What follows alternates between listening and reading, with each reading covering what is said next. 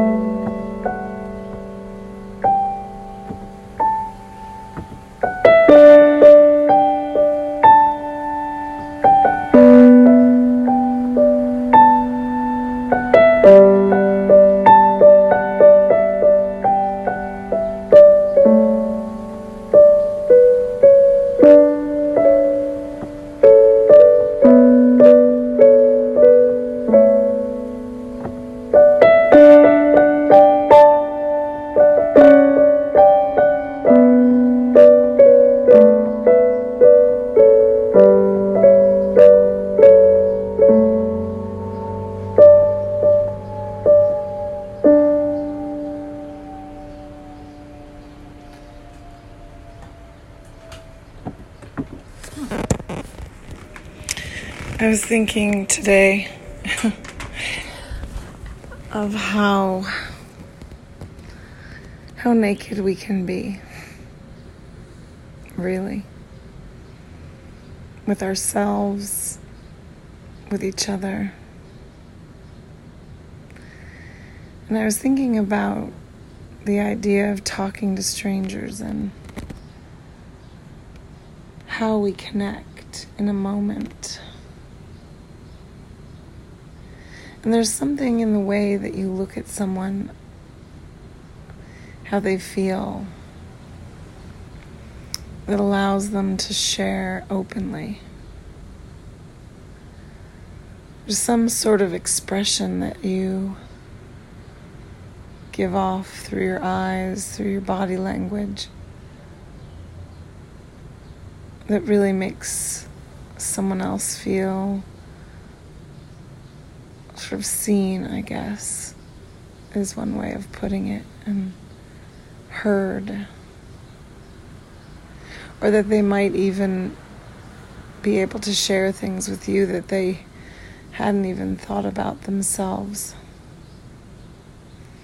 And I guess that's unintentionally what I often invite. And it does feel slightly naked and vulnerable.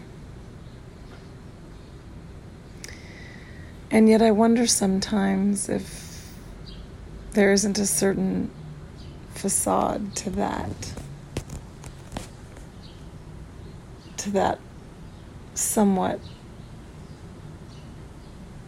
real seeming interaction that still and all is just two people trying to create the language that helps them understand in some way, and yet we will never really understand one another. I mean, in reality, I often say in my Get in Tune workshop, the first part is to get in tune with ourselves. And that can be a big enough challenge so that second step of getting in tune with others is sort of a pipe dream. Or it can feel like one sometimes. And yet with rhythm, I've had a lot of afternoons lately in the garden at the women's shelter or the sidewalk with the river flowing through it and cigarette butts alongside all of my percussion instruments laid out on a blanket, where we really seem to at least be trying to connect, and in some moments really letting go and not even trying and really connecting.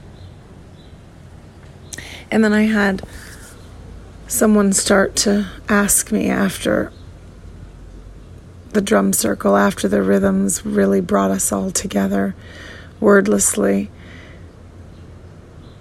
He started asking me what I thought about dreams, where the soul goes after we die.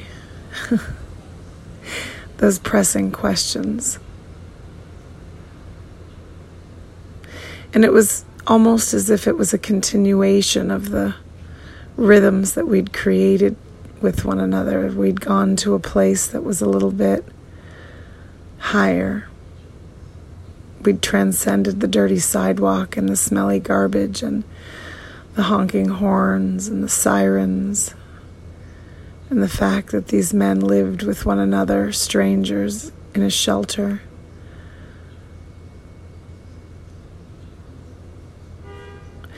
We transcended all that in a moment of rhythm, of truly listening to one another and working hard to maintain some sort of harmony. Even off rhythms, there was something where you try to stay within the realm of what works with the people around you.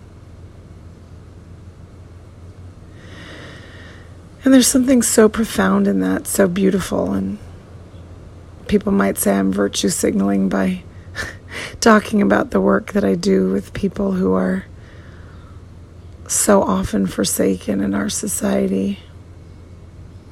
The people who've lost connection with themselves and others, who end up in these, no offense, but really poorly run, bureaucratic buildings filled with mentally and physically handicapped people who've been sort of shunted aside.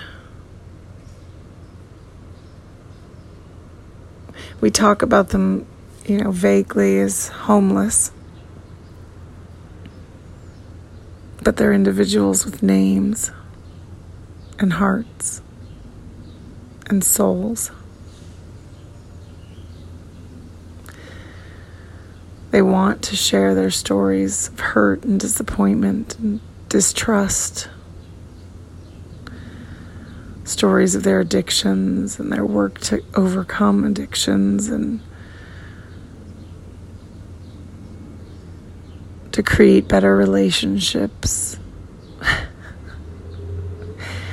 And I smile sometimes and I think there's no difference. Aside from the fact that I live in a duplex and I have a country house, it would seem that we have nothing in common. And yet those are just trappings.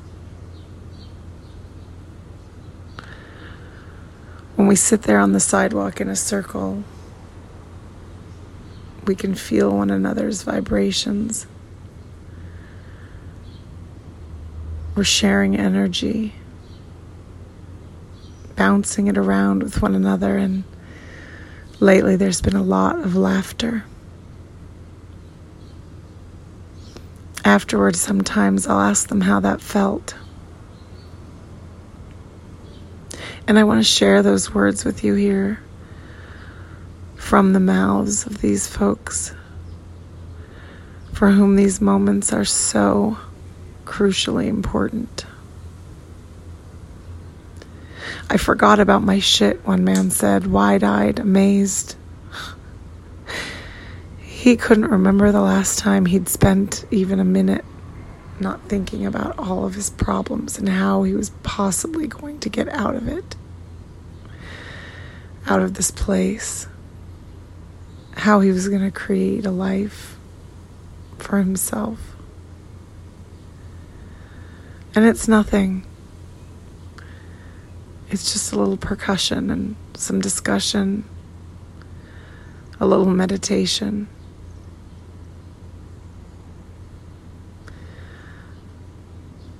But it's potentially life-changing.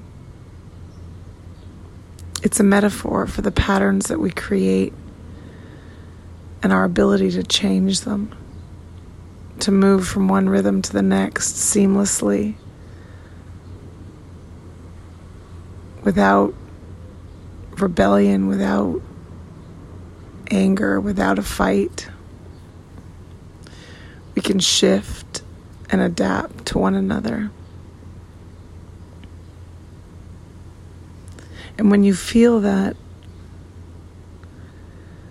when you get into the flow of the rhythm and you play and you move through it seamlessly and easily, and you can't remember the last time you had a moment of ease.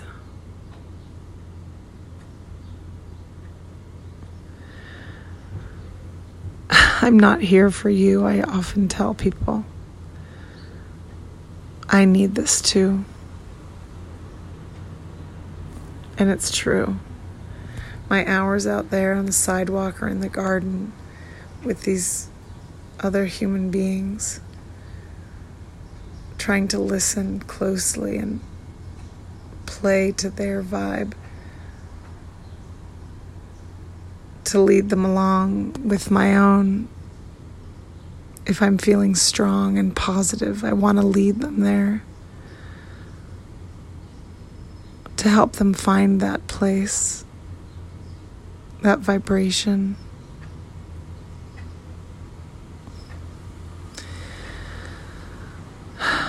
Music is a gift. I go see friends play jazz, country, soulful ballads, all kinds of instruments and all kinds of lyrics, and I watch enviously as they collaborate with their fellow musicians, as they wait and watch one another, and they create something for other people's pleasure, for their own. And I'm so blown away by the transformation, by the transcendence that it offers, if even for just a moment.